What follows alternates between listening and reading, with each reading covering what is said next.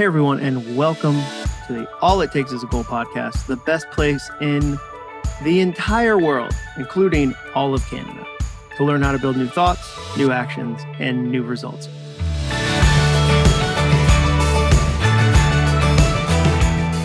I'm your host, Jon Acuff, and today I want to talk about strategic boredom and a phone call I watched a billionaire take a few years ago, and why I was surprised to get a thank you note recently. That's a lot to cover, I know, but before we jump in, I want to thank today's sponsor, and today's sponsor is me. That's right, today's sponsor is me. I've been really surprised at how many people who listen to this podcast have reached out to me about having me speak at their events. I love that, and here's why. Over the last 13 years, I've had the honor to help hundreds of companies like Nissan, Walmart, Microsoft, and Comedy Central at events around the world. And during that time, I've developed 3 big goals for your event. Number 1, I want to slingshot your audience into the best year they've ever had. Whether I'm opening, closing, or somewhere in the middle of the event, I want to launch everyone out of that room with actionable, memorable things that they can apply to their work and lives immediately. Number 2, my second goal, I want the sound team engaged and laughing. The sound team has heard it all. They have. And if I can make them laugh and learn along the way, the audience is going to absolutely love the keynote. And number 3, my third goal, I want you to get text messages during the keynote. My favorite sentence to hear from you after I speak is, Jon, my phone was blowing up during your keynote. I'm there to make you look like a rock star, not me. If your boss texts you during my speech and compliments you on how well the event is going, then I know I've done my job. Whether it's virtual or live, 10,000 people in an arena, or 15 sales team members on WebEx or Zoom or Microsoft Teams, I'd love to help you with your next event. Fill out the quick form at acuff.me/speaking to check my availability. That's Acuff, ACUFF.me/speaking. All right. I want to start today by telling you about a thank you note I was surprised to get recently. A few weeks ago, I had Greg Sankey on this podcast. If you haven't heard that episode, you should totally check it out.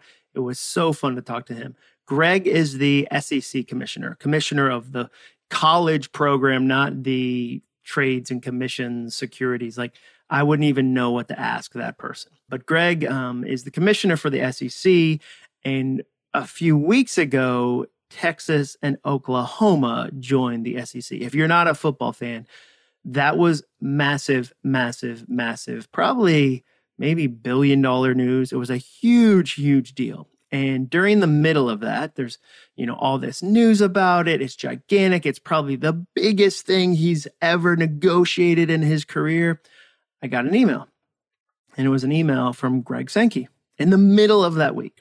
And it was this really kind email that said, hey, essentially, I had so much fun being on your podcast. I don't know what your feedback loop is like, but here's one of the thank you notes that I received from somebody about our episode, and I wanted to pass that on to you. And that really blew me away. I mean, during his busiest week, during his, what would be a stressful week for a lot of people, he took the time to write me a thank you note about being on this podcast. And I said to my wife, Jenny, wow, can you believe that? I mean, a guy at that level, like somebody at that level in the midst of this huge thing, somebody at that level writing me a thank you note. Like, that's crazy. And she said, no, you've got it backwards. He's at that level because he does stuff like that. That's why he's there. And I thought that was such a smart way to reframe that. And the more I thought about it, the more I realized that a lot of the successful people that I've been fortunate enough to be around, people that are at different levels than me, that are accomplishing the kind of things I hope to someday accomplish, if you kind of look behind the curtain, they're doing things like that. There's always little things like that they're repeating, that they're faithful to, that they're detailed about, that they care about. And it reminded me of a phone call I watched a billionaire once take. So I used to work for this billionaire. He's the only billionaire I've spent a lot of time around. I don't want you to get the sense that like I go to the moon, I just go out in space. I know all these billionaires. We play racquetball. I got a circle of friends. It's a billionaires club. Like, no. This is probably 12 years ago. 12 years ago, there was a billionaire in Atlanta that I used to work for. And I used to write things for this billionaire, and I got to hang out with him a lot, and it was really, really fascinating. And I'll never forget, one day we're at a football stadium. His company, the company he ran, put on one of the college football championships. What a tie-in, by the way. I started with Greg Sankey football, and I'm weaving a mosaic in this episode already, and we're only like 3 minutes in.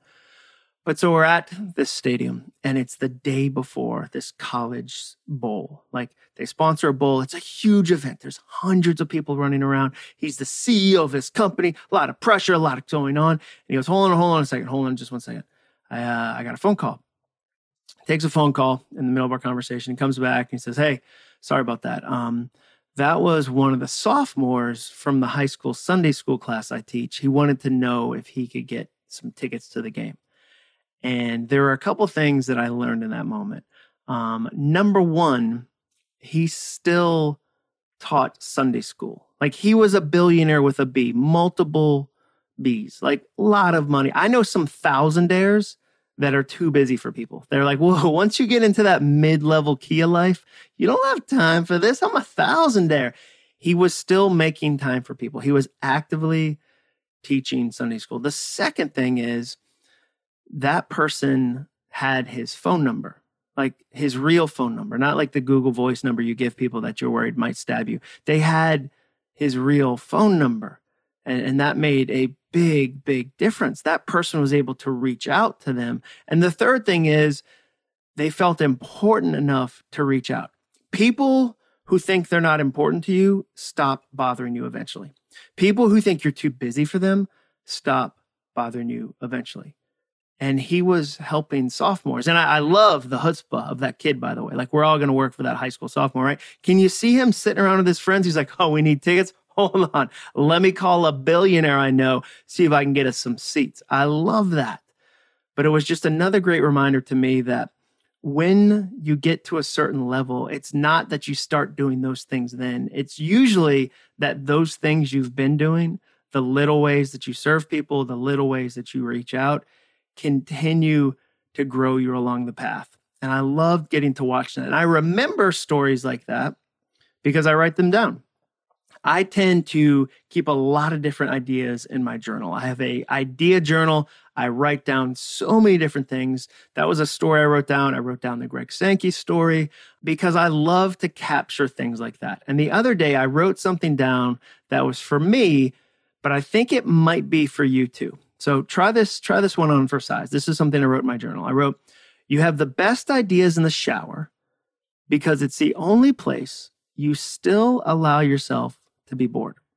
Let me say that again, because sometimes I talk so fast.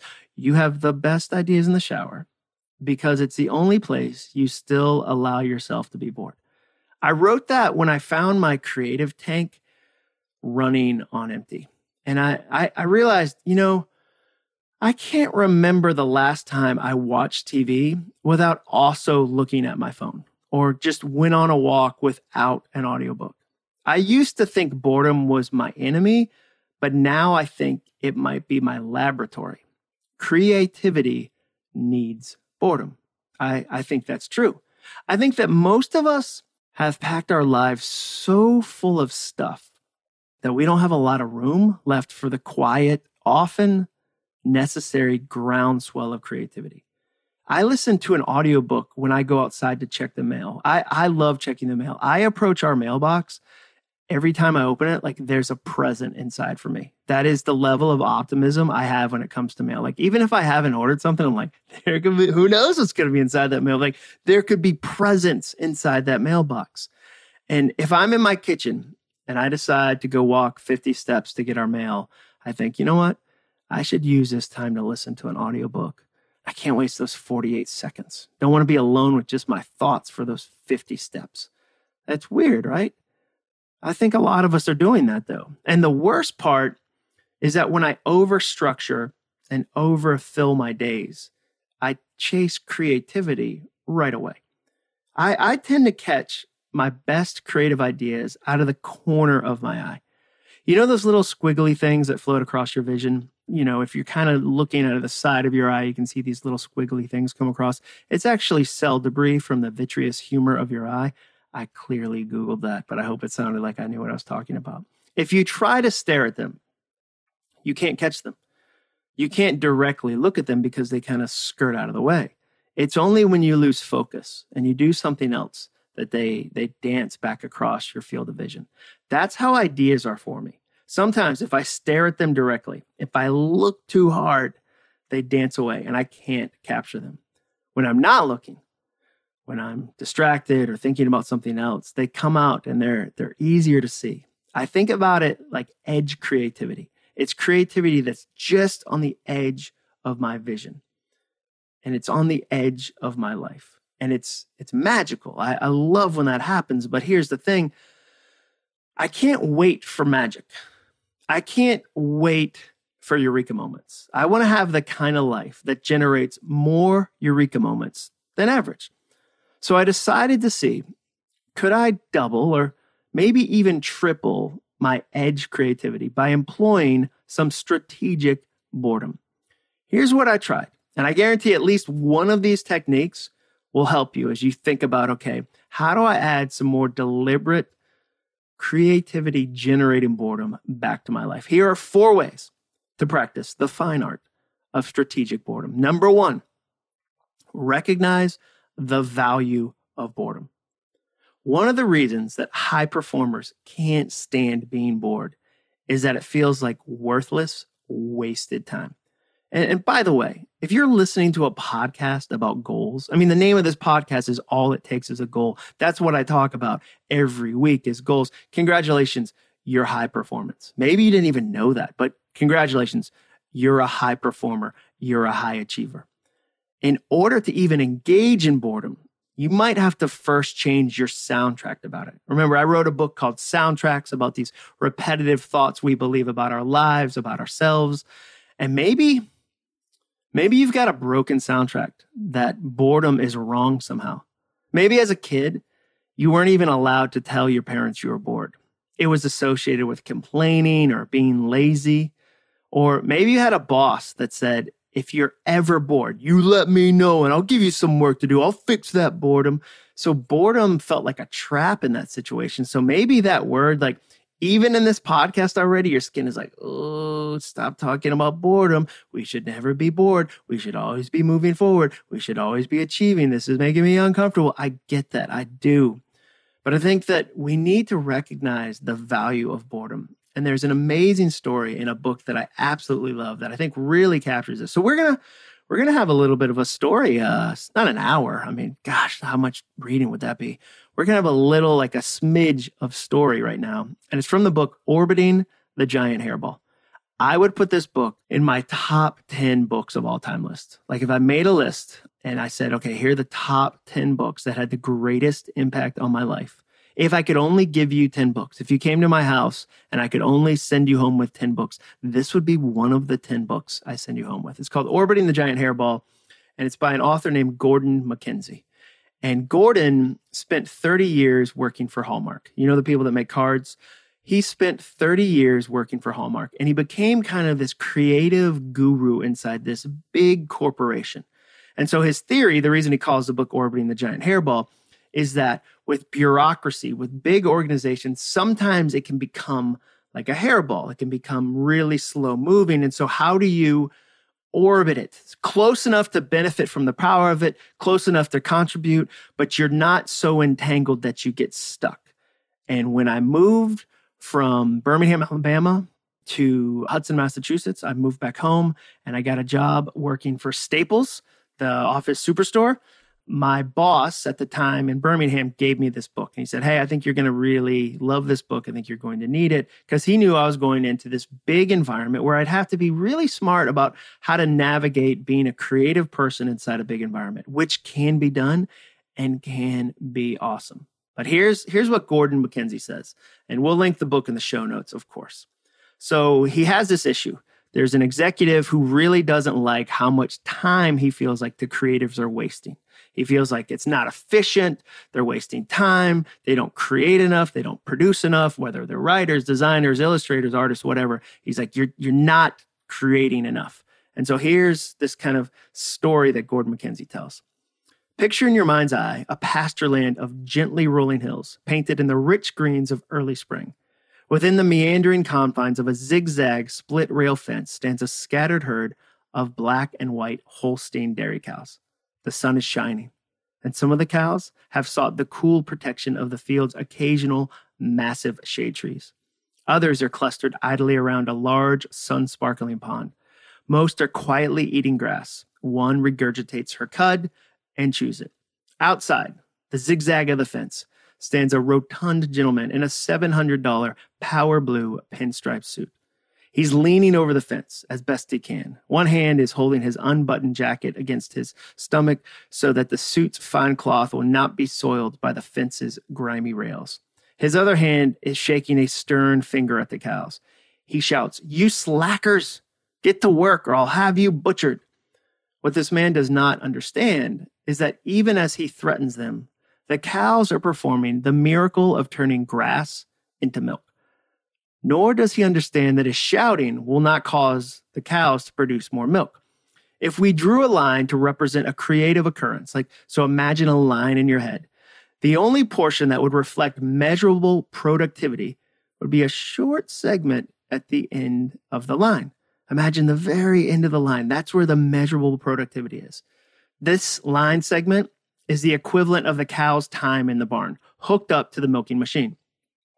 This is when productivity is tangible, when it's measurable. But the earliest, larger part of the event, when the milk was actually being created, remains invisible. The invisible portion is equivalent to the time the cow spends out in the pasture land, seemingly idle, but in fact performing the alchemy of transforming grass into milk. A management obsessed with productivity usually has little patience for the quiet time essential to profound creativity. Its dream of dreams is to put the cows on the milking machine 24 hours a day. Crazy. But it's happening in workplaces all over the country, workers being sucked inside out by corporate milking machines. Isn't that fascinating? Isn't that a fascinating way to think about it? So I think the first thing we need to do if we're going to practice the art of strategic boredom is recognize that sometimes the things we label as boring, the things we label as worthless, the things we label as useless are actually generating the end result we want. Like we're just being the cows in the field. You don't get the milk at the end without the process at the beginning. So the first thing I'd say, number one, recognize the value of boredom. The second tip is underdo it. I don't know who originally said the phrase underdo it, but I'll tell you where I first heard that idea. A counselor named Gordon told my friend named Ben to underdo it, and then Ben told me. So that's the chain of command, if you will, the chain of creation. I tend to overdo it, especially when I'm excited about something. I tend to have two speeds. It's an idea I'm working on right now, where I either am in neutral or nitro. Like my daughter said to me one day, "Dad, you only have two speeds, OCD or no CD. I'm either all in or all out." But sometimes I get in this all in mode and I tend to overdo it. So the advice to underdo it, that feels revolutionary to me. Now, I will say if you're stuck right now and you're in one of those seasons where you need some extreme energy and hustle to free yourself, feel free to ignore this tip. Feel free to say, "You know what, John, this is a season where I've got a sprint." I get that. We all have sprint seasons. So how do we do that? What's a tangible, actionable way we can underdo it? Well, one way is to add 25% time to all your personal goals. Not work goals. Most bosses aren't huge fans of you underdoing it. If you came into work and said, "Hey, I was going to get that report done, but this guy named John Acuff said I should underdo it," that's not going to end well for you or for me. That your boss isn't going to listen to this podcast. But I'm talking about with your personal goals, the things that you have control over. If you think it's going to take an hour to do something, give yourself an hour and 15 minutes. Build in some boredom. That's how you get margin, by the way. There's a word we like. We tend to hate the word boredom and love the word margin, but they're related. People always tell me, so busy. I want more margin in my life. I want more margin. And when I say, all right, cool, just add 25% time to everything you're doing. When you estimate something, how long it's going to take you, add 25% more time. And if they can't, then maybe they're doing too much. Maybe they're doing too much. I mean, maybe you want to start with 10%. Try 10%. If that's still too much, if you can't add 10% time, you might, not everybody, but some people, you might be adding chaos to your calendar so that you can avoid dealing with some things that are difficult. Chaos is one of our favorite hiding places. So underdo it. Think about, okay, if I was going to add a little time, if I was going to build some margin in, build some boredom in, where in my life, in my personal life, could I add 10% time? Could I add 25% time? How could I be smart and actionable about underdoing it? That's the second step. The third, walk with a notebook. Walk with a notebook. This is easily the most Thoreau thing I ever do. Although Thoreau is interesting because I grew up near Walden Pond in Massachusetts. I grew up in New England. I like to say wicked as often as I can. Like, it's wicked cold. And Thoreau wasn't isolated in some far off land communing with nature. He was about a half mile from the railroad in the center of town. He would go into town for lunch and even throw parties for friends and neighbors. But one of the things that I like to do that makes me feel a little like Thoreau is that sometimes I'll go for a walk with just my notebook and a pen. No AirPods, no phone. I'll just walk with my notebook. I did this just the other day, and my neighbor, Susan, I was walking down the street to this trail that's in the back of our neighborhood. We have a river in the back of our neighborhood. And she said, what are you doing? And I held up my bright yellow little notebook and said, I gotta catch some ideas. Like, that's a weird thing to say. I agree, but I don't want to miss the treasure that's often hidden in boredom. And there's treasure there. And here's the key. Write down all the ideas, even the boring ones, maybe especially the boring ones. Don't self-edit. I think that one form of overthinking, which again, I've been studying for the last few years to write this book's soundtracks, one form of overthinking is if you ever self-edit before you even write down the idea. Have you ever done that? Like, before the idea even makes it from your head to the piece of paper, you self-edit and don't give it light. Like, think of all the art that's been lost. Think about the cures for diseases that have been lost. Think of all the hope, the books, the albums, whatever. Like, we lose so much when we self-edit before we even put something down on a piece of paper. So I carry this notebook and I just write down ideas and I number them. I keep a numbered list. I need to do a whole episode on kind of my creative system because I do a lot of deliberate steps. But in this moment, we're going for quantity, not quality. You'll have time later to make the ideas great. But when you're walking with a notebook, just stop. Write down, okay, oh, wow, that thought, it's on the edge. That's edge creativity. I'll share a few of mine. This is a few ideas I wrote down in my notebook recently. I don't know if I'll ever do anything with them, but they're things that I'm interested in. So idea number 469 is a podcast episode idea where I'm thinking about the only 3 things you can do on the internet. 1, you can create. 2, you can cheer. Or 3, you can criticize. Those are the 3 things you can do on the internet.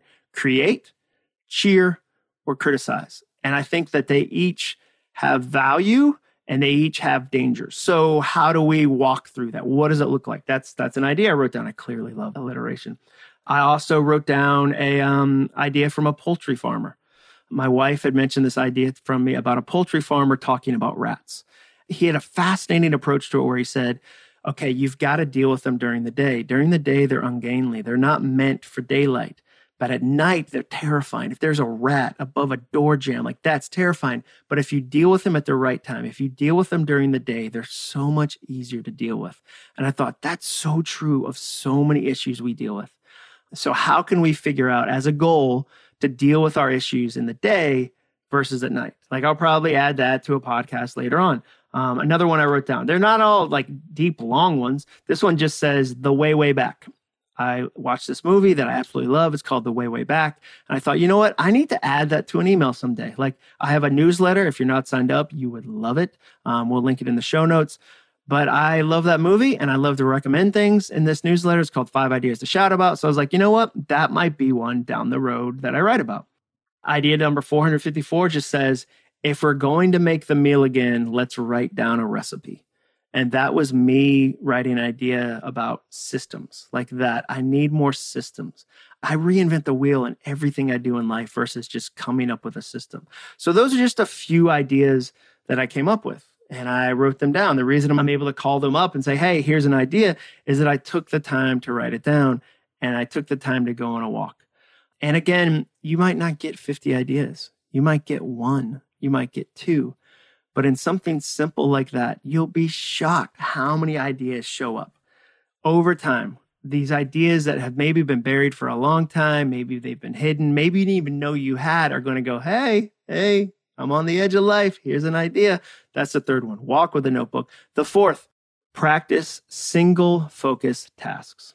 Practice single focus tasks. How many single focus tasks do you do in your day? How many? I don't know how many I do. Like, it shocked me the other day when I realized, wow, I don't watch TV without a phone. I miss a lot of things. Like, sometimes I don't like to watch shows that need subtitles. And by the way, I love subtitles. That's one of the oldest man things I do. Like, I love a subtitle. Like, I really do. But if I'm watching some like show, I don't know, it's like the Islands of Scotland, and there's a lot of subtitles because people have like really thick Scottish accents, I'll miss part of the show because I'm looking at my phone. So if you said today, okay, in my life today, here's how many single focus tasks I do.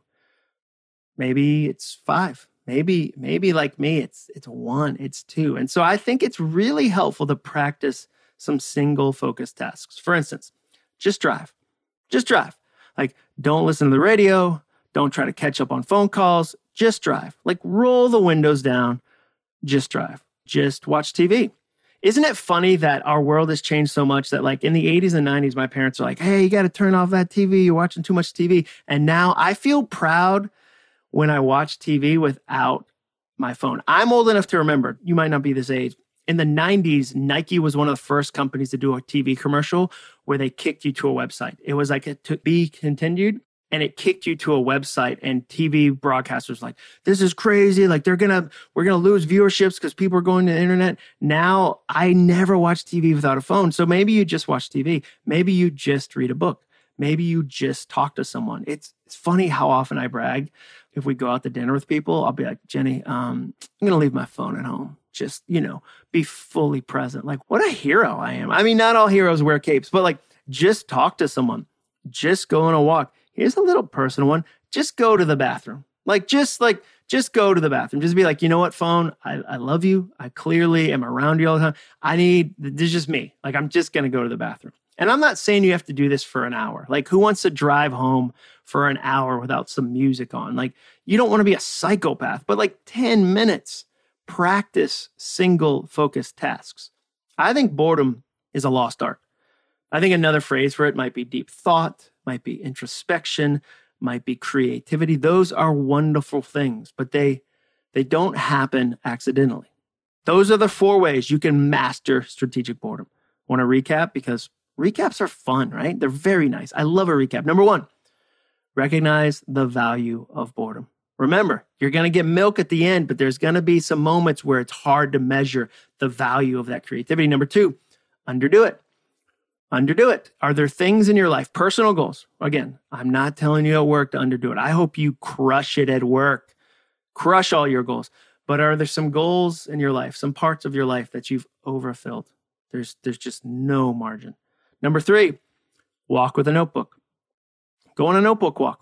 Take a small one. I mean, it doesn't have to be like a 5-star, like 3-ring binder, like Trapper Keeper. Those are the best Trapper Keepers. Oh, walk with a notebook. Write down some ideas. Aim for quantity, not quality. And the last one, practice single focus tasks.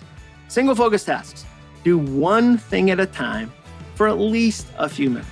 Now, I hope you love this episode and will choose to express that love by writing a review for this podcast. You could say something like, even though the episode was about strategic boredom, I found the content riveting. That would be nice. I'd appreciate that. But feel free to write your own. You kind of remix that in any way you want to. Thank you so much for listening. I'll see you next week. And remember, all it takes is a goal.